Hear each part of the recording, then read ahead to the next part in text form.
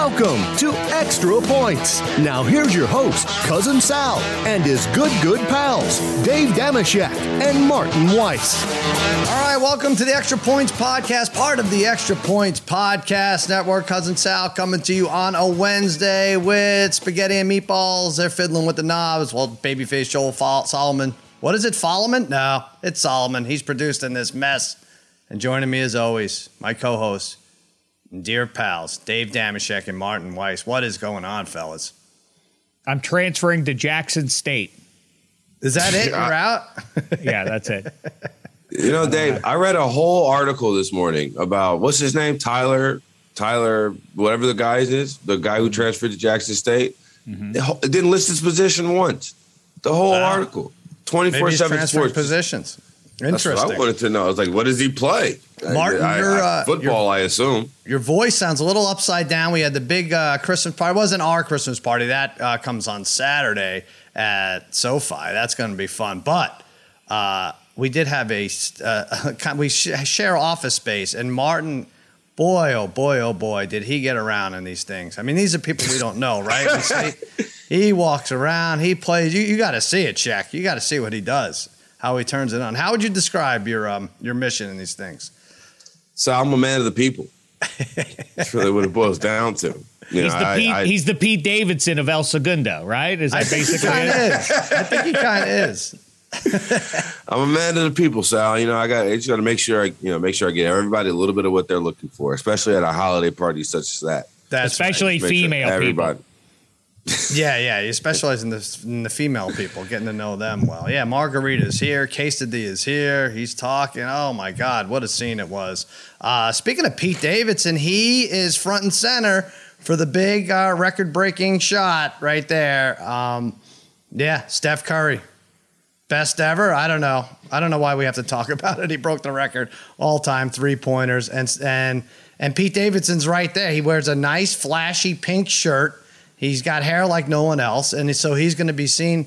And so now he's dating Steph Curry. I don't know how this works, but what about that? Beating it at Madison Square Garden, another dagger for the Knicks. Just sucks for them, and they're on the losing side of the game too.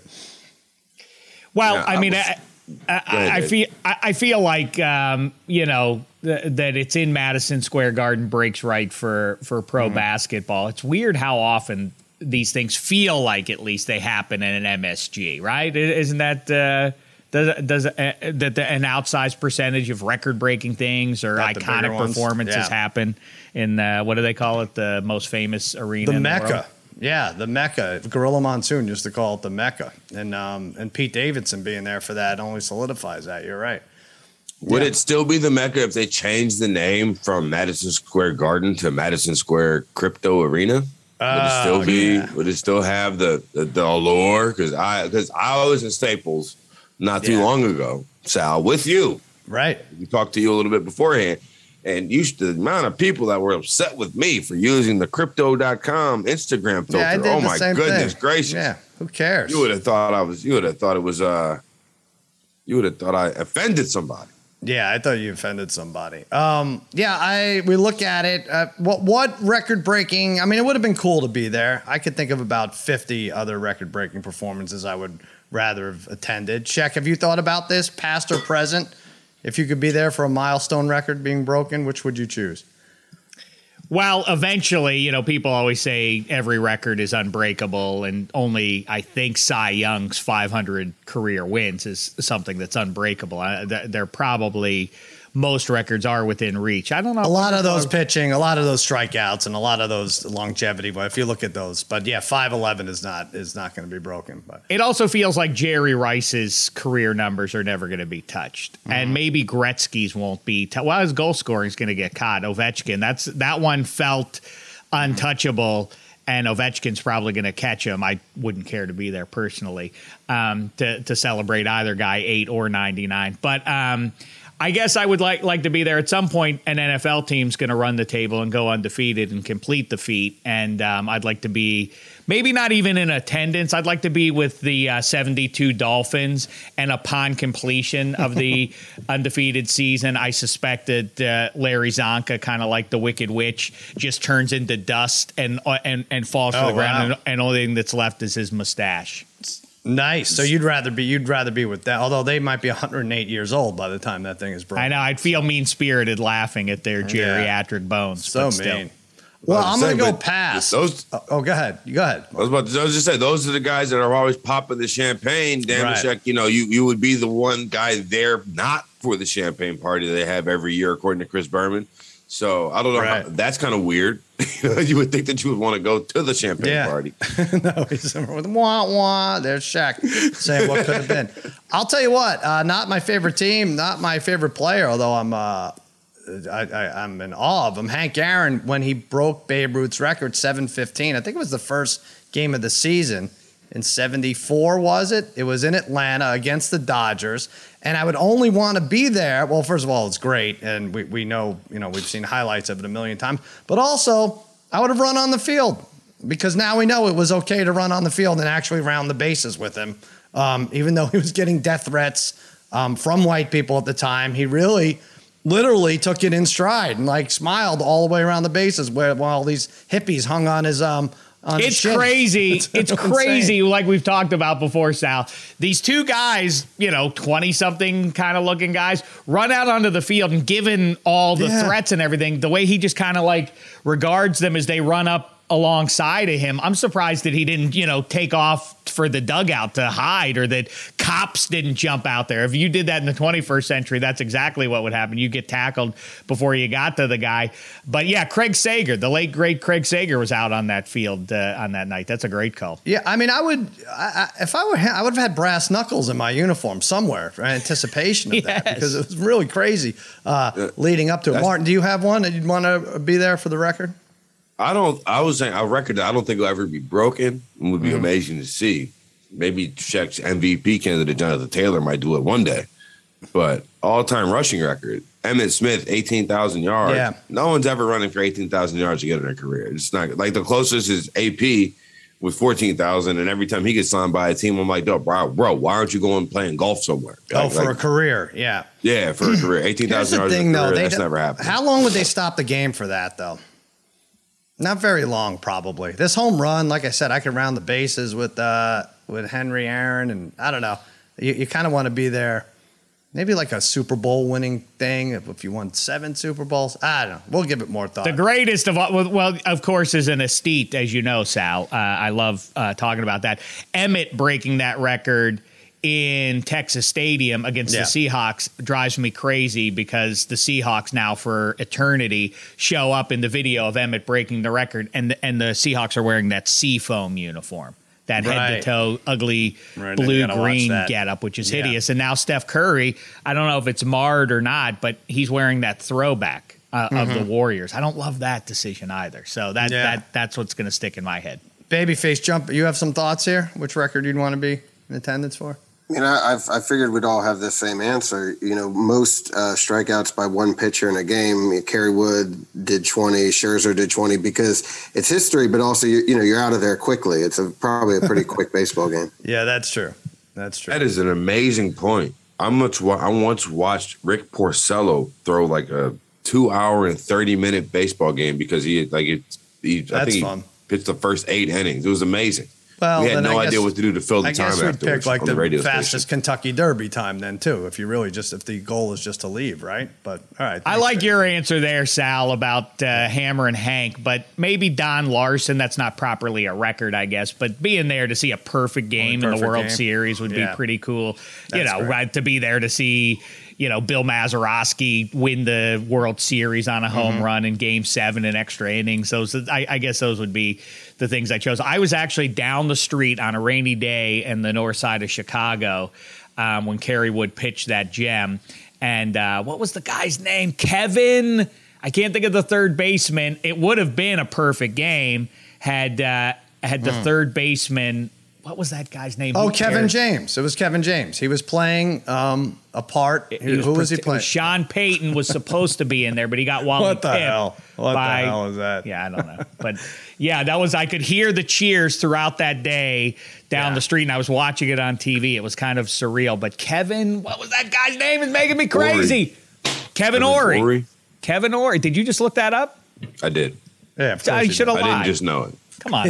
Kevin know. Ory had an error at third base, or otherwise it would have been a perfect game. It would have been unquestionably the greatest pitch game in the history of baseball. Right. Well, so back to Steph for a second. I'm just going by what I see. I thought Reggie Miller was the greatest shooter. Steph didn't surpass him in my eyes last night. He surpassed him a couple of years ago. I think Steph's the greatest shooter. Greatest player? I don't know. I don't really care about it. I will say this. I feel like he's changed the game. I feel like he's changed the way young players approach the game.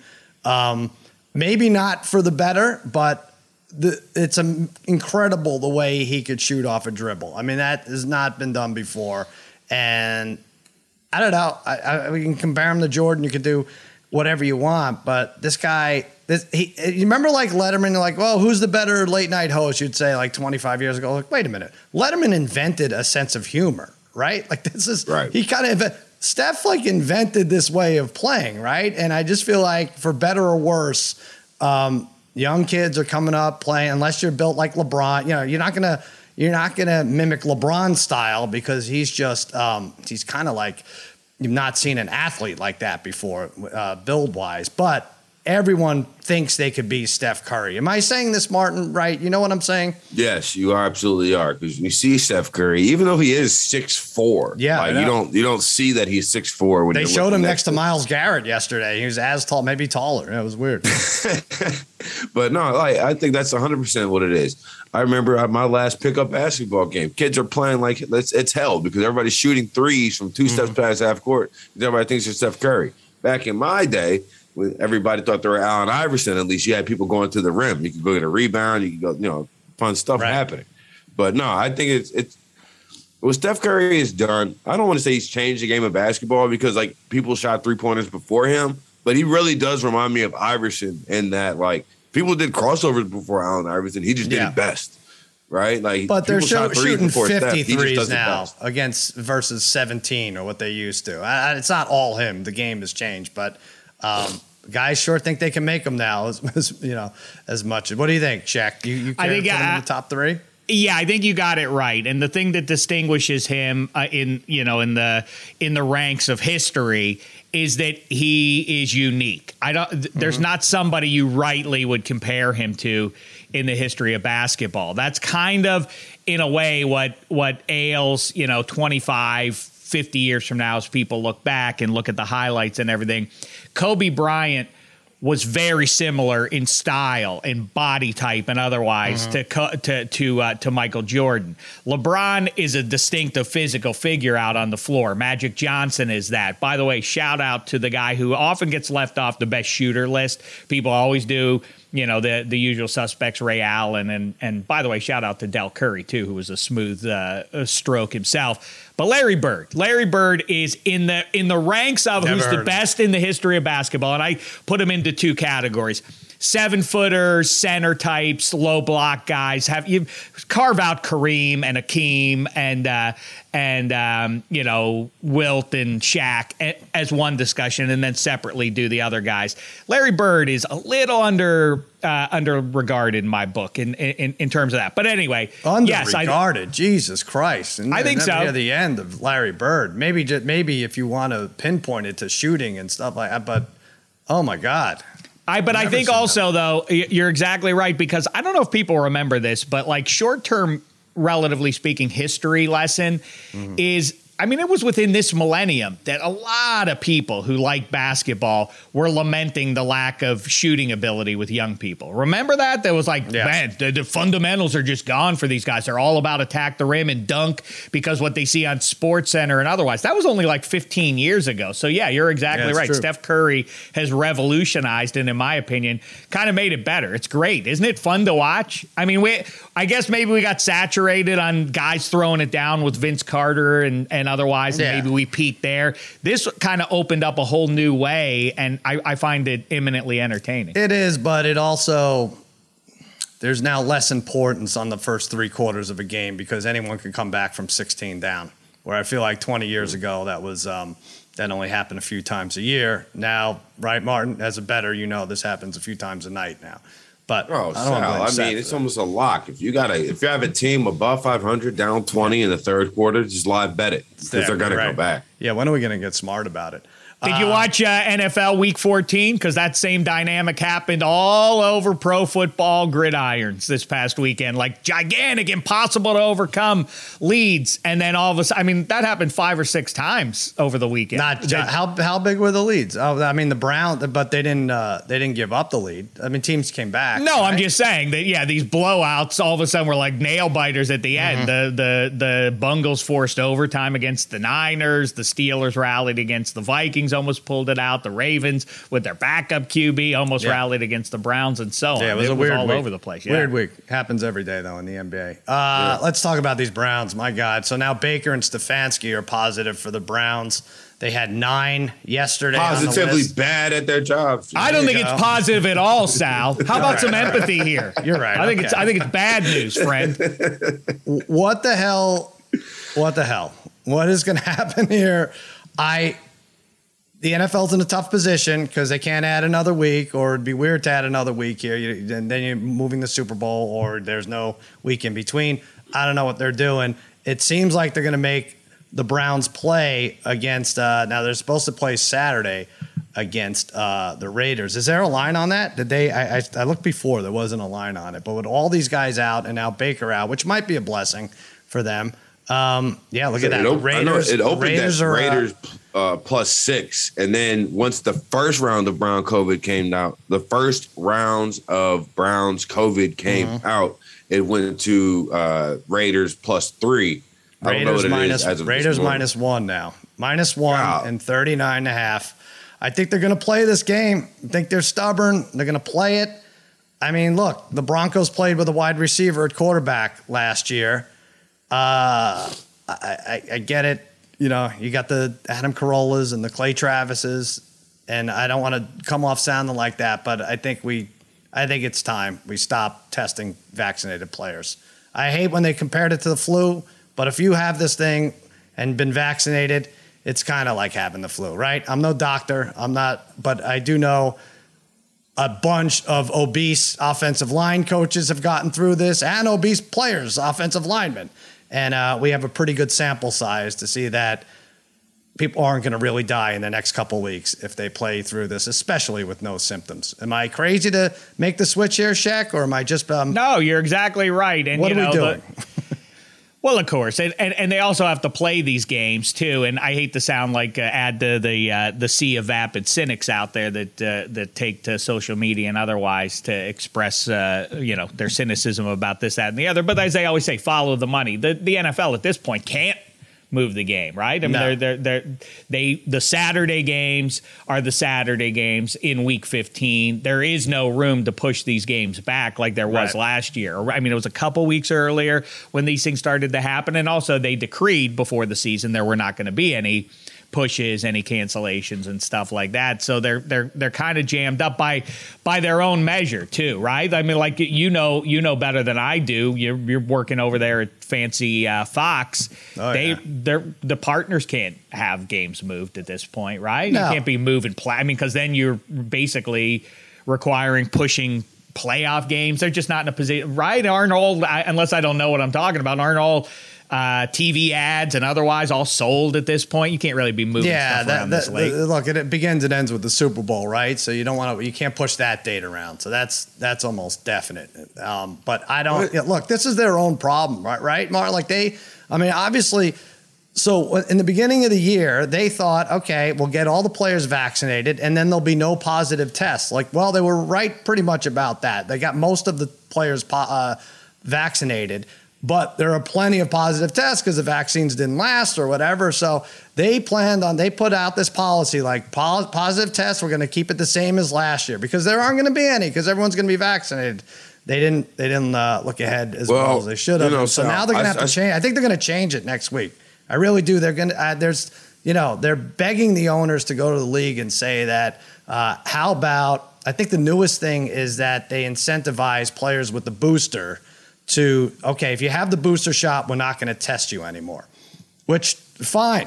I think just do that. But the poor Browns, they don't benefit from that at all this week for sure. Well, I was like, wasn't that the whole point? Wasn't that the whole point? They told me in March 2020, you wait, you get the shot, and then you go back to living your life. Yeah, right? That was it. That was the whole thing. But the NFL, NBA, to all professional sports this year just acted like, you know what, we're going to be hard and fast against COVID. But I was talking to TJ about this yesterday, TJ Houshmandzadeh, who will be on this show in just a little bit. Yes, he's But I was talking to him yesterday about it, and he said, man, why don't these guys just stay at home? When you look at the positives, it seems as if they're catching it by playing football. Right. Like when, or at least by not playing football, at least living the life of an NFL player on game day. Well, Odell was close, man. I mean, if you do the math, he may have actually gotten it during that game. That's what I'm saying. Right? If we assume that the NFL has been stringent, and we know they have not necessarily been the most diligent about their COVID protocols, Aaron Rodgers, case in point. But if we assume that the NFL has been diligent on their game day testing, then you have to say that Odell Beckham contracted COVID versus whoever they played Monday night, versus the Cardinals, right? Somewhere in Glendale. Otherwise, it wouldn't have happened. Like for him to be negative Monday night at 5:15 Pacific time and to be positive Tuesday 9 a.m. I can't believe it's worse than it's ever been right now. Like in terms of the sports, in terms of positive tests, like it's never been this bad. And yet, I don't know what it means. First of all, it's a sad. What it means is a sad installment of what would have been a fun Red Right 88 redo there, the 1980 divisional round game in Cleveland when Brian Sipe gets picked off at the end of the game there by the Cardiac Kids. But as it is now, you can't. I mean, again, as one of society's most celebrated empaths, obviously, I would like to see everybody at full strength or shame the devil. But since we're not there, you can't really, from a fairness standpoint, I mean, you say it won't benefit the Browns in week 16 if they make a change after week 15. But what about the teams that have already missed a game, have had, significant players miss games because of those requirements? So what are you going to do? I'm using the Browns as an example. No, I hear you. But I'm saying, if you change things during the season, it does kind of stink of unfairness, right? Yeah, I know. But listen, they have to avoid the inevitable, which is, Tyler Higbee missed Monday's game because of a false positive. Like, are we really going to take that chance Super Bowl week with Brady or Rodgers or someone like that? Right. You're so right. Well, I think they have to do something. The conspiracy theorist Martin 1,000% was saying there was no testing of COVID happening in between the NFC and AFC championship games and the Super Bowl. If Tom Brady caught COVID, damn it, he's playing with COVID. Right. Yeah, they could for sure just cheat. I don't know what the answer is. I think I know what the answer is, but I don't know if they're ready to do it just yet. NFL had the advantage of playing once a week, obviously. Hockey, the Islanders went a week without playing. NBA, they've certainly have had games canceled. NFL was like, they had their cake and ate it too, right? They seemed responsible, but they could actually figure this out because teams would only play once a week. But I hate it. And by the way, the Raiders luck out again. Unbelievable, their luck this year. I really did start this week out by looking and saying, so is Darren Waller going to play or not? Because maybe that would give the Raiders a puncher's chance in this game. And now here we are talking about that 90% of the Browns aren't allowed in the facility. It's going to be great when they lose in the Baker's house. Yeah, I'll say this. As a gambler, I desperately miss I understand why it'll never happen again, but I desperately miss the relative consistency and ease of the bubble. I killed the bubble. Everything was so easy. It was just everything was every day was the same thing. Everybody was available. Everybody was healthy. Everybody was rested. Right. Everybody had good food the night before. It was just the teams that were supposed to win won. The teams that were supposed to lose lost, and it just all made sense. Now we know what to get Martin for Christmas. He needs a bubble. You know what I will say about that, even though we're still now in the second season of major sports dealing with COVID, second or third even. But anyway, it's funny because it occurred to me the other day, those bubble titles feel like they're asterisked. Remember when we were talking about that a year plus ago? Like, it does feel like those Lakers and Lightning ones are kind of like, nah, that was kind of strange, though. Did we fully count those? I don't know. Just a year later, they don't amount to as much. But the Lightning won again, so they're a pretty good team. I know. Hey, let's take a quick break, then talk about my miserable Cowboys.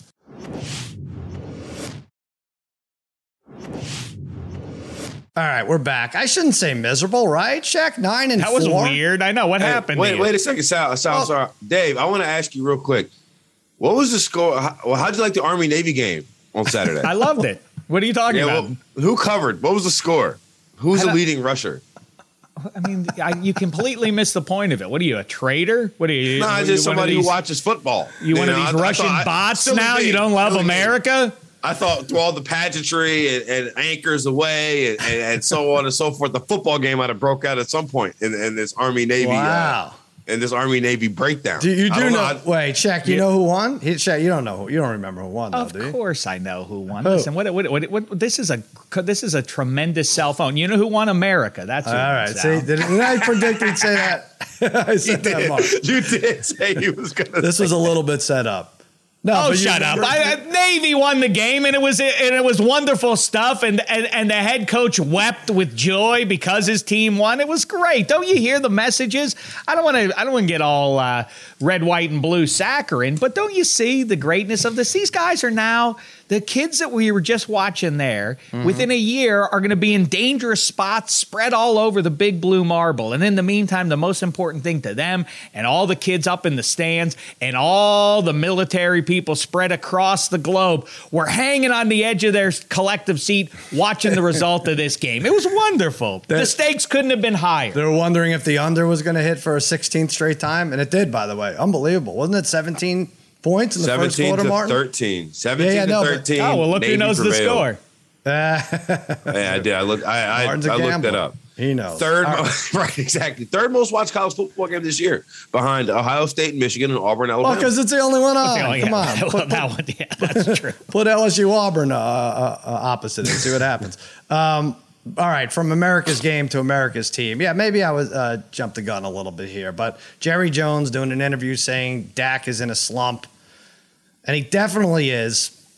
And I don't know what to do when I think they could sit him for 3 weeks and come back 9-7 and play the last week, right? 9-7 going into week 18. They're winning this division at 9-8, so they already got the 9. They're 9-4, but I was looking. I spent like an hour and a half looking at this. What is it? Could it be an injury? Of course, I wouldn't be surprised if they said it was another injury aside from the calf. In a way that would make me feel good with this Dak slump. But if you just break it down, zone coverage and not blitzing, 15 touchdowns and 1 interception. Man coverage, 4 touchdowns, 7 interceptions. Could it be that simple at this point in Dak's career that they're switching from man to zone and it's making this much of a difference? Oh, that got me sick to see that. I would say those numbers to me suggest that the receivers aren't getting open, right? Like if I don't think that he's having the issue. Like, I don't think Dak Prescott in year, 7, 8 is having trouble reading defenses at this point. Like, I think, but just when I watch the games, that does sound like without knowing that stat beforehand, it sounds like it bears true. It just seems like guys aren't getting as open as they could. And Dak has never been like the most accurate of throwers of the ball. He'll get it done, but like, to call Dak like a Justin Herbert, that's just not happening, right? It's a bummer. I guess you roll him out more. I think that's one way to remedy this. But oh man, I would really. Much rather him sit the rest of December. I mean, well, you don't want him to sit for all the maybe he needs a week off if things are sick. But on the other hand, like we've been pointing at for weeks on end here, I feel like I feel bad again that we don't celebrate the Cardinals enough. What they've done. We talked about them on Monday night on our usual halftime hit there. If you aren't joining us for that, shame the devil. You should join us going forward for the best second half bets there. That's but like we talked about, they it's weird because we should be more excited about this team in the 21st century, or at least there's a certain demographic that should vibe to them. Everybody loves Madden. Who, the Cardinals? Yeah. Why are we celebrating them now? This is not the time to celebrate them. Now you should celebrate if you're a Cowboys or Packers or Bucks or Rams fan, because now you have a shot at the number 1 seed. But if you're a Cowboys fan, the damage is done now. Maybe you're right. Maybe you do sit Dak for a week, because the Raiders and Denver losses at home are, I'm not saying either one is a garbage team that you lost to, but if you have that game, boy, really, it's already interesting to see how it's going to break, but it's going to be a little unsatisfying because I think we all deep down fear and know it's going to be the Bucks getting the number 1 seed here. But if the Cowboys are in that mix too, boy, the fight to the finish is really good. But maybe you're right. At Bucks this point, and Packers are definitely right there with their schedule and what's going on. But yeah, I'll take my chances. Sorry, Spaghetti. Cooper Rush against Jake Fromm or whoever the hell you put out there this week. Sit Dak for a minute, but I'd also like. You're not going to catch him, right? You're not like if you're being realistic as Mike McCarthy. You're not going to get the number 1 seed anyway, correct? So do you agree with that assumption? And if you do, this is why I want them sitting. Yeah, right. That's what I'm saying. If unless you think we got to hang in there because you don't know the plenty of season left and we might. No, you're not going to get it now because you lost to the Raiders on Thanksgiving. That's exactly what I'm thinking. Yeah, and they play the Cardinals too, so that's probably going to be a loss. Go ahead, Mark. I don't disagree with the idea of resting Dak and especially Zeke 100%. Zeke needs to be on the bench. Yeah. But I just don't see it happening. Has that really happened in the NFL? Like, sure, you'll rest your starters maybe for the last regular season game when you got everything locked up. But they'd have to make up an injury. Washington had 7 more players to the COVID list. This is COVID. This outbreak is incredible. I'm sorry. It just what happened? Did I miss something? Now. Yeah, Washington just added 7 players to the COVID list. Sal, are we playing football on Sunday this week? I don't know, man. I'm getting the March 10th, 2020 vibes all over again. I'm really feeling it. Like it's all gonna go. I don't want to be doom and gloom here. We have our Christmas party at Saturday in a stadium, so that's gonna be interesting if that even happens. We'll have TJ Houshmandzadeh on in a few minutes to discuss that. All right, Shaq, let's go to this. We know there'll be an NFL draft, right, in April, I think. Kenny Pickett, according to Todd McShay, goes number 12 to the Steelers. A Pitt Panther to the Steelers, the best quarterback out there. I think I like him at 7-1 odds to get picked number 1. You look at all these quarterbacks, all the first overall. Well, the Giants have 2 picks in the top 6. We've seen teams trade up for a quarterback, not want to screw around. I could definitely see something like that. Malik Willis at 12-1 and Kenny Pickett plus 750. I could see the Lions trading with the Giants or somebody who wants that spot. Yeah, maybe. I first of all, the projection, that's why it's silly. It's December, but we're projecting that the Steelers are going to wind up with the 12th overall pick. They would have to trade into that spot the way things are tracking. They're not going to be there. And Kenny Pickett, to your point, probably isn't going to be available at 12 either. But it's all pre-combined. We don't even know. Hand size is an issue, supposedly. I will say at this time last year, Lawrence was definitely projected to go number 1. I think it was minus 4,000. And the year he was projected to go number 1, as soon as he beat Alabama in college 2 years ago. Yeah. By the way, shout out to the guy who benefits most. We like to point out who benefits most from terrible things, and Urban Meyer's existence has really obscured Trevor Lawrence's stinker of a rookie season. You can say that those two things aren't mutually exclusive. It's those one way or the other, he's not been They're great. not grooming him. The loser assistants aren't able to groom Trevor Lawrence for some reason. Let me just say this, if I may. Yeah. Let me address Steelers fans and otherwise with this Kenny Pickett thing. People are saying Dude, I want Aaron Rodgers. Let's go get Aaron Rodgers. Kenny Pickett, we don't know what that dude's going to be just because he played for Pitt. That's what we want him for. Yeah, that's right. That's exactly why. It's fun. It's okay for sports to be enjoyable. It's fun to be a part of to be rooting for a team that has a cool, fun narrative going, and that's exactly what Kenny Pickett, taking off the Pitt blue jersey and putting on the Steelers black and gold jersey, would be. And by the way, you have no idea. You're purely speculating if you announce, I don't think Kenny Pickett's going to be a good pro. Okay, all the scouts project him now to be a solid first-round pick. So your thoughts on it take a back seat to what the professional scouts think. 1. Two, the idea that the Pittsburgh Steelers, I've really given this a lot of thought if you can't tell. The idea that the Pittsburgh Steelers are so desperate because they haven't won a Super Bowl in more than a decade, despite the fact that they haven't had a losing season. But okay, that they're so desperate, that they're so lost at sea that they have to do something like trade multiple first-round picks to get Russell Wilson or Aaron Rodgers. The Steelers don't need a mercenary quarterback like the Buccaneers did. Congratulations on your Super Bowl trophy. You got an old man, and he's a mercenary, and great for you.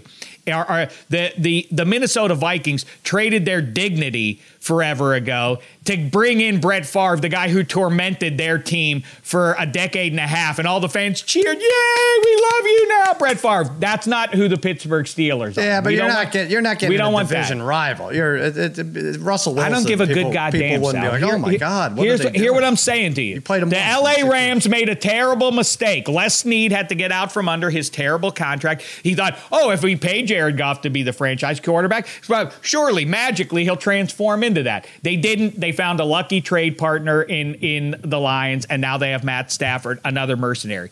The Pittsburgh Steelers are entitled, their fans are entitled to be spoiled because we are the winningest fan base of as consistent as there's been in pro football for half a century. I'm not getting desperate. "Oh, please give us your all pro quarterback for a couple years." There's no reason to get that. All right, so you want to draft? Bring in another guy. You need to draft. Terry First of all, Bradshaw, then lost at sea, then Ben Roethlisberger.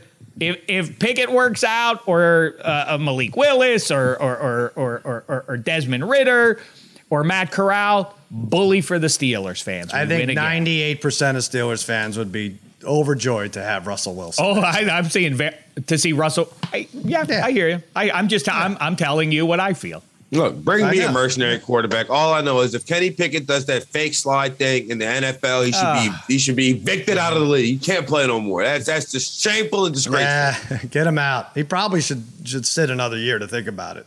Babyface, what do you think about this? You want draft or you want mercenary? Well, this is where I think you guys are different. I agree with Dave. If you've been trained as a Steeler fan for 20, 30 years, this is the Steeler way. They're not going to go out and get a free agent big name or someone that's in the twilight of their career. I mean, even when they got Michael Vick to be a backup, that was sort of shocking. So, it would be great. You're forgetting it's a different situation, but they did this. No, it isn't. Get over yourselves. You have a tie. You're struggling to get to 7-10-1 or whatever. It's fine. It's fine. You could do like the rest of the league. You guys sound like Michigan fans before this year. Yeah, really. How obnoxious can you be? That's right. You're goddamn right. It's obnoxious. I'm sorry it's inconvenient for everybody, but the Detroit Lions do not equal the Pittsburgh Steelers. We got to do something. We got to do something desperate. We got to mortgage our future and give away all our first round picks with Kenny Pickett next year because he's going to go through a learning curve. You're going to be like, whoa, that's 2 years we haven't made a playoffs. That's not Pittsburgh Steelers football either. Roethlisberger did it in his rookie year. Dave, tell them this is the Steeler way. You are right, and they are wrong. Well, by the way, more practically, thank you again for that, Babyface Joel. And one more thing, Babyface Joel cobbled together the years in the seasons in which quarterbacks won their Super Bowls. What a waste of time that was. Yeah. No, I think it was year 4 was the best time. That is practically in the age of the salary cap what you want. You want your franchise QB on his rookie deal because then you can sign a bunch of guys. The Steelers, by the way, are going to be in a great spot to do exactly that in free agency last year. And if they can land the finishing piece of the quarterback, maybe it'll be through free agency, but maybe it'll be through the draft for the next. If they hit on that pick, they will be in the sweet spot for 5 years with a pretty nice collection of pieces already in the building. I will say I love that. Wow, it's gone up too. I said this on Fox Bet Live, and I think against all odds. If you're betting the AFC North right now, a winner, don't do it. Forget COVID aside, who the hell knows with the Browns and everything else. But you got the Ravens plus 120, the Bengals plus 230, the Browns plus 230, the Steelers 15-1. The only team I would bet right now, if I had to make a bet, is the Steelers at 15-1 because there's no way this division is going to be decided before Week 18, which is Pittsburgh against Baltimore and Cincinnati against Cleveland. Save your money, see where everybody is, and then you may not get as much value, but Come on, you're going to tell me the Bengals are better than the Browns or better than the Ravens at this point? You're allowed to sit and watch. Now, you're not going to get monster odds like the Steelers at 15-1 if they're in fact in it up until the last week. But just sit back and watch the carnage, if you will. From a value standpoint, you're right. But if we're just projecting who we think is going to do it in the quarterback league in a tightly fought division, which team has the best quarterback? It's the Bengals, and so give me Cincinnati down the stretch here. Big spot for them coming up in Denver, though. Denver and Broncos, week-to-week league, they are the personification of that. But if the Broncos put out a good effort and knock off the Bengals, obviously I'm going to change my tune there. But it feels to me like the Bengals, the Bengals are right there. I feel like they're the one team that can make a deep. They can make a run. Plays. Sure. Yeah. They're the Chargers. All these teams are inconsistent. It'd be fun. Like, I could see once they make a playoffs, I could see any of these teams winning 3 games. But how the hell can you tell who's going to make it at this point? I can see any team. That's the point. I can see any AFC team winning 3 games. TJ, does he have the link, Martin, or is that in your outbox with the Megan's video? Oh, my gosh. This guy's a joke. I'm sorry. I've emailed him the link twice, and just emailed me back, or he just texted me and said, "Can you email me the link?" Yeah, email him the link. All right, let's go. While we wait for this link to go through, let's go over the Thursday night game. KC -3 at SoFi, playing the Chargers. KC basically home. Anyone's home. Going to SoFi to play the Chargers. Shaq, what do you think for this? I am going to wait because I pick it on the Thursday night pregame show. The last ever Thursday night game on Fox. How about that? It goes to Amazon. End of an era. Unbelievable. Shaq, you have a feel for this? Now, Slater's out, right, for the Chargers, but Jones is out. So you got a pass rusher out and a lineman out, which kind of works out, even though it doesn't for the fans who want to see a good game. Chiefs -3. I had my thoughts organized, but now they're thrown off. On against all odds, you have Harry's cough. On extra points, we have Marty Weiss's nasal snorts. I mean, what's next? What's next? One of the Megans have loud gas to interrupt the show. True. This is what's next, buddy. This is what's next right here. A nose blow? I can't see what you got there. Whatever. I'm going to mute myself and blow my nose, so I don't have. Let's quickly pick this game because TJ's in the waiting room and. Easy peasy. What I've told you all along. It's the Los Angeles Chargers winning the AFC West. It's the Los Angeles Chargers playing a home game whenever that Super Bowl takes place. If it gets kicked down the curve, maybe it'll be April by the time COVID settles all the hash. Whenever that Super Bowl is played, the Los Angeles Chargers will be the AFC representative, and their real push begins on Thursday Night Football against the most feared team in the AFC, the Kansas City Chiefs. They will win that game straight up. I'm with Damashek. As much as it pains me to say, I hate agreeing with the Yinzer, but I do. I think the Chargers are going to win this game. I do. I think the Chiefs. They've been rolling for the last month, but it feels funny to me. It just doesn't feel right. I know that they've beaten the hell out of the Raiders twice, and that's commendable, but I just don't think that this offense is going to be able to keep up with the Chargers offense, which is crazy to say out loud. But all right, I'll get you two both on the Chargers. I'll give my pick Thursday night on the Fox, the very last Fox pregame show. He's picking the Chiefs. Sal's going to pick the Chiefs. I don't know. Let's get our guy on here. Oh, I'm very excited to have him on. All right, this Saturday, the first annual Jimmy Kimmel LA Bowl at SoFi Stadium between Oregon State, Utah State, and right now we got a former Beavers wide receiver joining us. You can hear him every week with Martin Weiss, hosting the Lemon Pepper Parlay podcast, where he's taught us valuable lessons such as it's always better with the cheddar. It really is, if you think about it. Our good friend, TJ Hushmanzada, is here. What's happening, TJ? What's going on, fellas? The Extra Points podcast, man. I'm glad to be here, baby. We about to beat the shit out of Utah State. Oh, all right. Well, I was going to ask, we're gambling men here. I don't know how much you followed Oregon State, probably not Utah State as much. You think this team has it in them to cover the 7? Covering Utah State surprised me in the conference championship game. I'm not going to lie. That was a shocker. But Oregon State has played good competition. We lost some close games that we should have won. Do I follow them? I do, but I'm not really following them the way that I should. The coach was my quarterback, so we communicate often. I've sent quite a few kids up there to go to school. But we beating the shit out of Utah State. That's for certain. Wow. And you're going to be there to see it. We're all getting together, right? Yeah. Thanks to you and Mr. Big Man Jimmy Kimmel, man. we in the house, baby. This is going to be a lot of fun. A lot of points. The shirt that Martin has on, he's going to wear that on Saturday. No, I was just going to ask you about that. Do you, when you get drafted out of Oregon State to Cincinnati, how quickly does it occur to you? Like, I don't even have to change any of my clothes, black and orange to black and orange.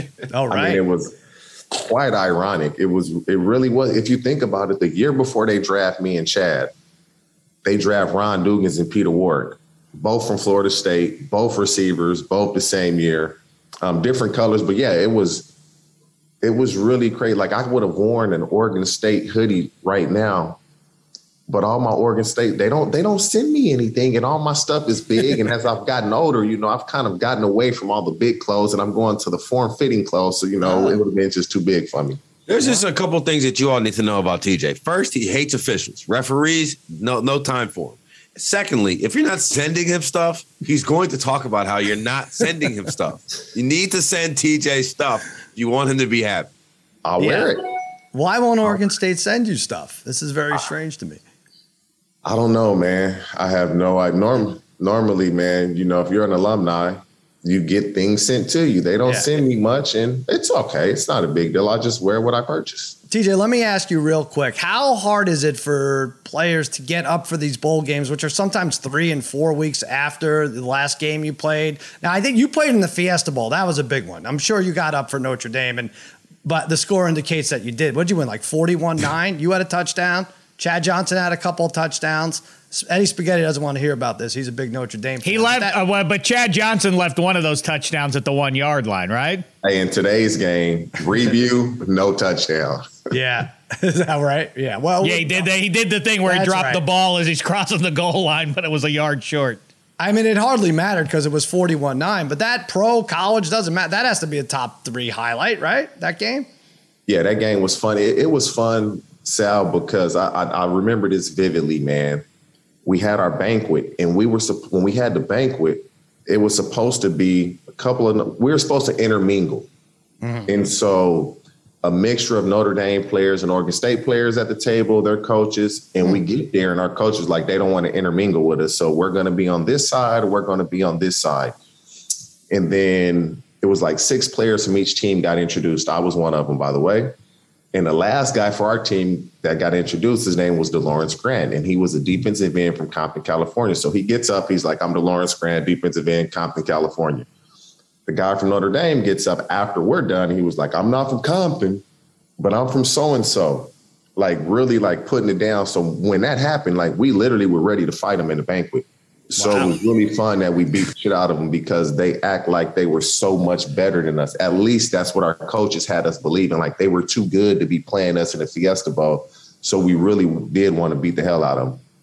That's great. And I don't know what the spread was, but the spread must have been like 40 We're points. We're probably the underdog. Yeah. We're probably the underdog. Yeah. But the guys going into this bowl game, you're excited. A lot of the guys from Oregon State are from California. And so their families will be able to watch them. Just to be able to play on a national scene at this stadium, they really, really looking forward to this. Yesterday wasn't so good. Tuesday, the rain out here, but, they got clear skies and palm trees today, so they're looking forward to practice today.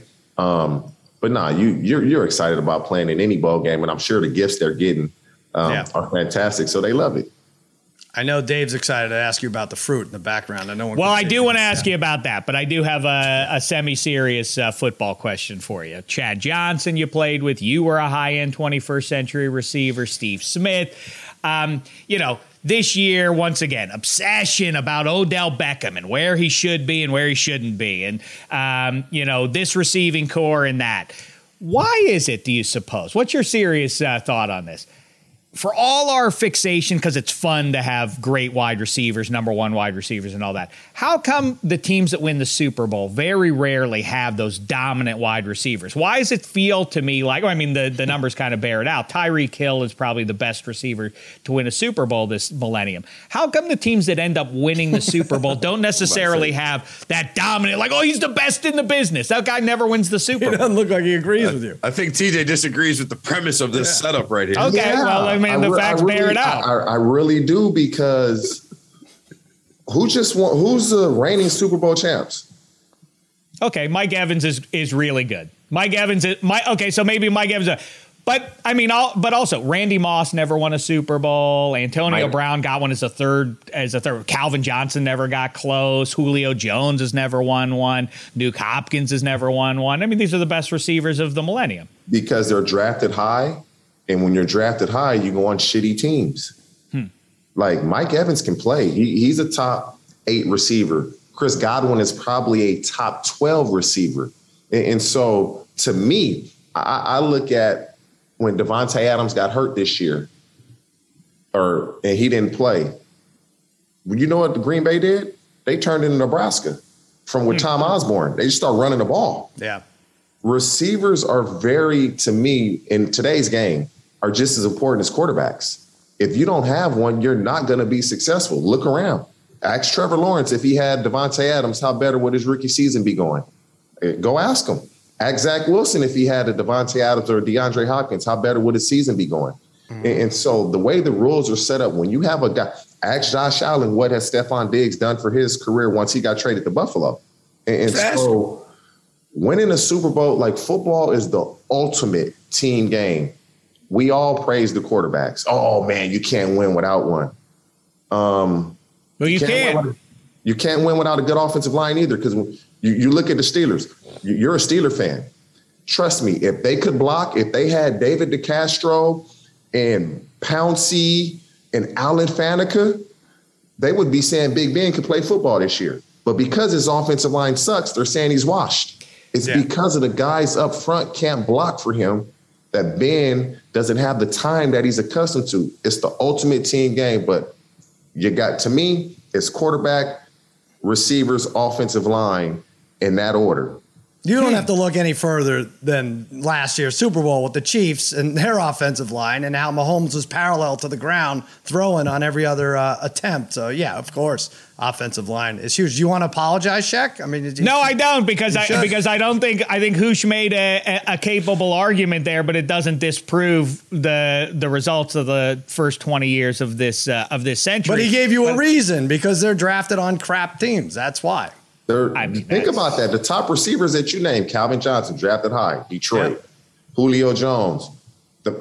And let's just be honest. He should have won.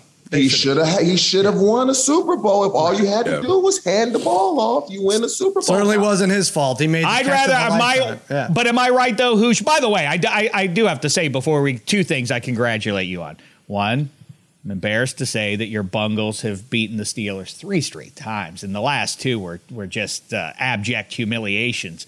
But 2, regarding the Steelers, you're the first person I heard really hammer this point. You're absolutely right. The Steelers got sideways with their drafting and free agent philosophy.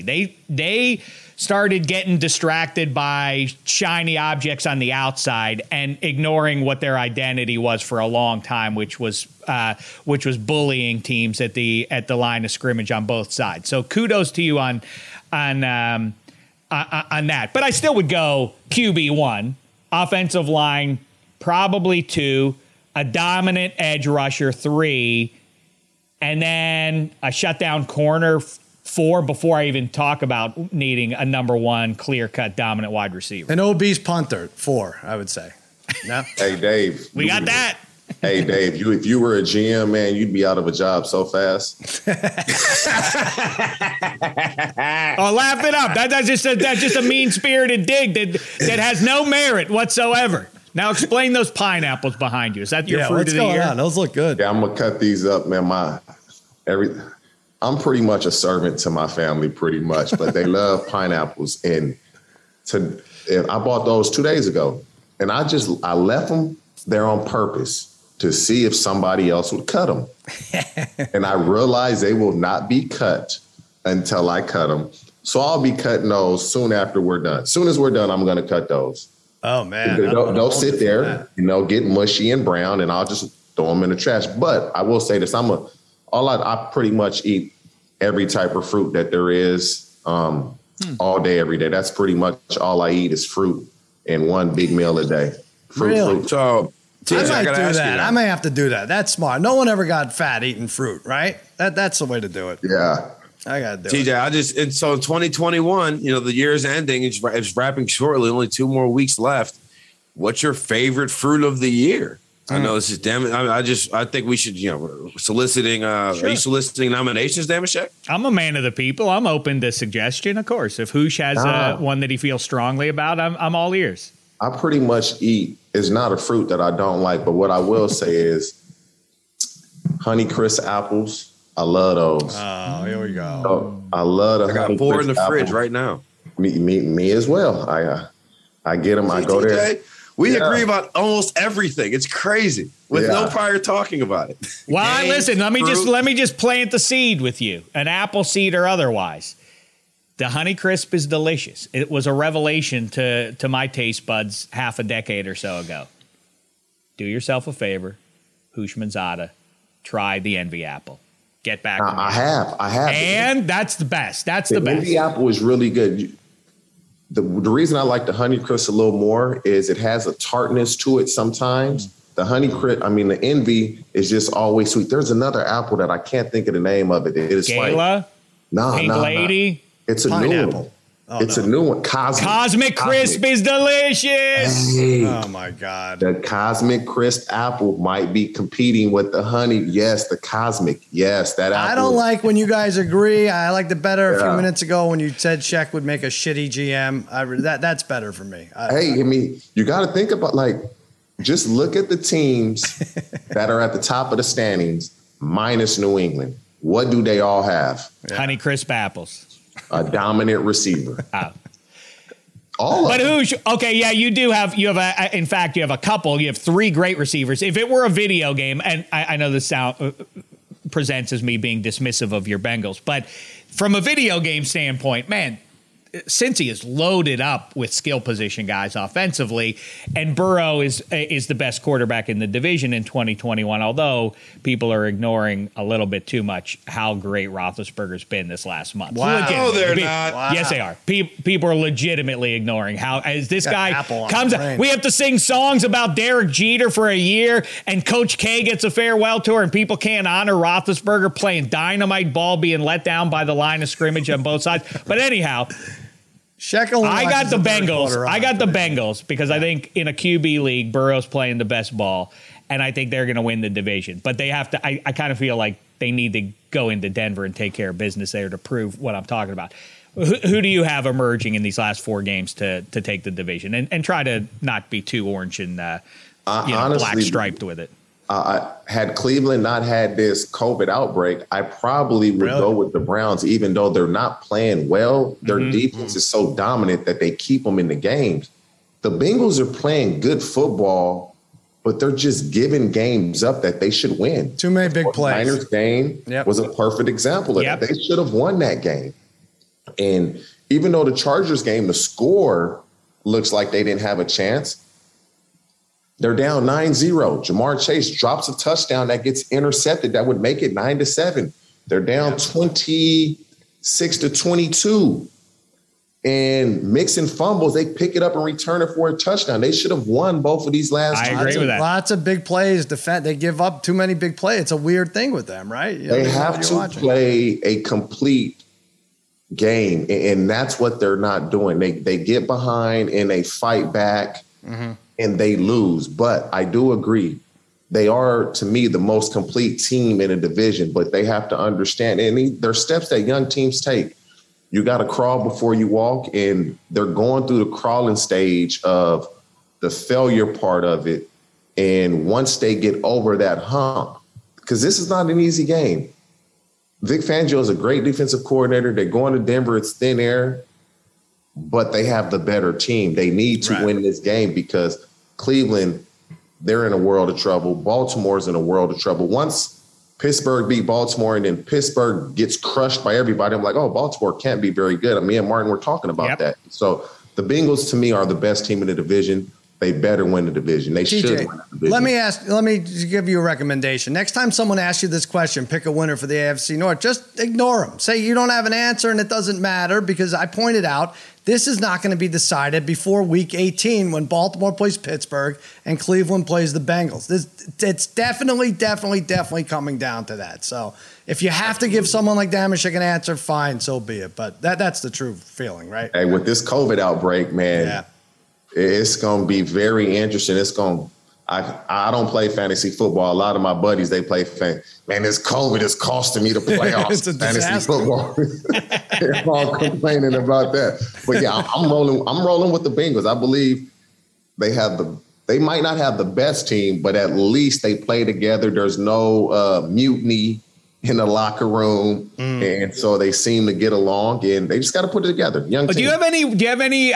Put you on the spot. You have any insight on what Baker's talking about? That there's discord in the Browns locker room before all this COVID stuff covers up all that story. That would have been a story though that Baker kind of hinted at, like, well, there's stuff going on behind the scenes nobody knows. It doesn't help that his wife's calling out the players on the team every other week. I mean, and that's not his wife. That's Baker. Baker's going home. He's pillow talking with his wife. I'm hurt. Then you got so-and-so that's hurt, but he's not playing, but I'm playing through my injury. And so she just but he can't like that. That can't. He has to know that's not going to benefit him, that stuff getting out, whether it's from him or her, right? She didn't I guarantee he knew she was tweeting that. Wow. I guarantee she's not going to do that without saying, hey, baby, do you care if I do this? I know, it's so stupid. She's not going to do that without his consent. And so that's the problem is quarterback's the only position. I've never seen this before. Oh, are we going to pay Baker? Baker's not good enough to get paid. You give any other position. Oh, are you going to pay so-and-so as a starting left tackle and he's given up 8 sacks and has 9 penalties? You're like, hell no, we're not paying him. But no Baker Mayfield, are they going to pay him? It should be absolutely not. He's making it easy for the Browns, I think. They may still do something stupid, but I think it's making it easy for the Browns. Teams would rather – I mean, they could win with Baker because they're dominant at so many offensive line. Sure. Fantastic. Running back, fantastic. They're going to have to go get receivers, but that entire defense, fantastic.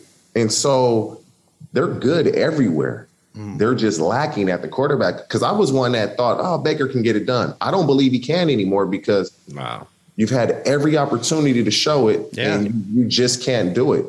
They're winning in spite of you.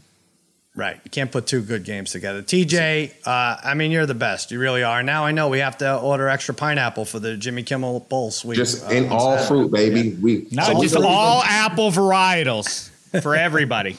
We'll have a big taste test. We're going to be in there deep then on Saturday, baby. All right. Well, we're going to have a lot of fruit because we're going to have a lot of money betting Oregon State -7. Huh? You say it's a thrashing. It's going to be like a Fiesta Bowl 2002 type thrashing, you're saying.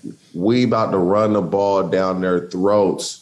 We going to beat Utah State. Matter of fact, I'm going to call Donald Penn. I got to make a bet on this game.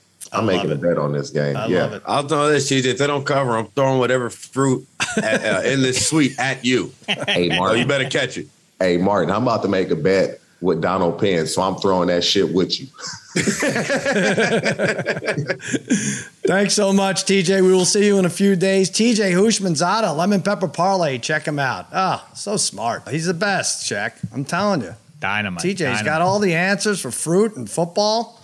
Really? Well, see, I loved him sticking it to you. See, you wanted to laugh at me, but yeah, you like the Honeycrisp. I'd still make for a good GM in the league. Apparently, I don't know.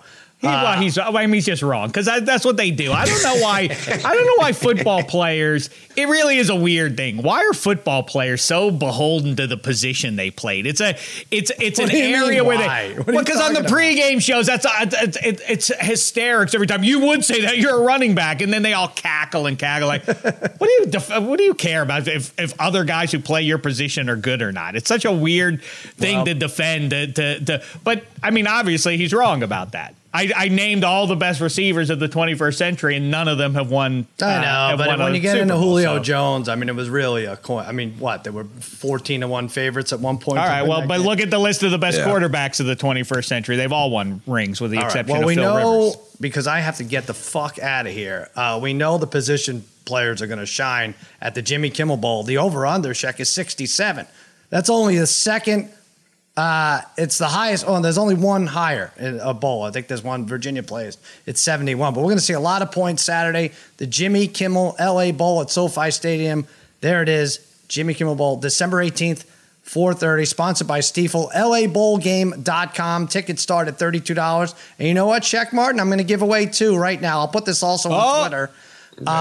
Trivia question. Giving away 2 tickets. In 1986, this Utah State alum led the NFL in completion percentage. What is his name? Now, listen, don't answer. I don't care if you're living in Nebraska. We love you in Nebraska. But if you have no inkling of going to the game, please don't answer. Just do it. Give us an answer. Hit me up on Twitter at @TheCousinSal. Must be in LA or willing to go to the game. Check, you have any idea? 86, Utah State. I'm guessing you just threw out a hint, right? I threw out a hint. How? Because you're not going to attend if you're in Nebraska. Yeah, no. I'm just saying. Yeah. I'm not. So I don't care if you know the answer. Just if you're coming to the game, if you want to come to the game, then give us a response. You know this player, Martin. Well, of course, I would have to know him. I would have to know him. But who? 1986, like Wade Wilson? Nope. No. I'm looking at a list of 1986 passing leaders. It's easier to just say Utah State quarterbacks than which ones were good. But I'm embarrassed to say I didn't know that there was a prominent Utah State QB. Wait a minute. Prominent, you definitely know him. But I was about to say, I don't know how prominent he is. But I know him, though. Danny White went to ASU, so it couldn't be him. Yeah. At @TheCousinSal. Hit me up on Twitter. I will also put it on Twitter. Please just respond. How about that, Sal? Bill Kenny, Lynn Dickey. You know him personally? All right, we'll talk about it off the air. I do have to mention the end of the NFL regular season is approaching. This week's Thursday night game gives us a big divisional matchup between the Chiefs and Chargers. FanDuel Sportsbook about to make it even bigger, offering new customers 30-1 odds on either team to win. That means you get $150 on a $5 bet. Number 1 rated sportsbook app in America. Easy to use, safe and secure. You could take Martin's pick. You could take Dave's pick. They both like the Chargers. When you win, you get paid in as little as 2 hours. And if you're already a FanDuel Sportsbook user, FanDuel is hooking all customers up with $50 when you refer a friend. Plus, your friend gets $50. Everybody gets $50. See for yourself why FanDuel is America's #1 sportsbook. Sign up with promo code Extra Points before this Thursday night matchup, and you can win $150 on a $5 bet. Remember to use promo code Extra Points so that we sent you exclusively on the FanDuel Sportsbook. David Archer, Chris Miller, Warren Moon was at Washington. What did you just say? I didn't get it right. No, you didn't get it. You didn't get it. This is making me crazy. I'm just running through all the QBs of the age there. That TJ is Oregon. He's so good. He's with you, Martin. Lemon pepper pie. If Martin would let him get a word in edgewise on that podcast, I mean, no. He's Eric Hipple? Very, very. It is Eric Hipple, right? It is Eric Hipple. Yeah, it is. Yeah, it is. It is Eric Hipple. Yeah, that's as close as it gets. All right, so I'll put that out there. Took me a few guesses, but I got it. All right. Eric Hipple, who appears in a poster behind Michael Keaton and Mr. Mom. It's in the Wikipedia page right true. there. There you go. You got -3, Sheck. It's you and Hench. You're going to do that tomorrow? Yeah, in good times before earlier in the week with Nick Costos, one of the great gamblers, talking into a microphone on the planet. We break down all things pro football as we head down the home stretch here. Check that one out too. All right, Megan Fun of Sports is on. We have Covered in Glory as our soccer podcast, Against All Odds. You got Waiver Wired with Jen Piacenti and Eddie Spaghetti. Lots going on. A reminder to everyone out there, you may feel like underdogs, but please remember, you're all my favorites. See you Friday.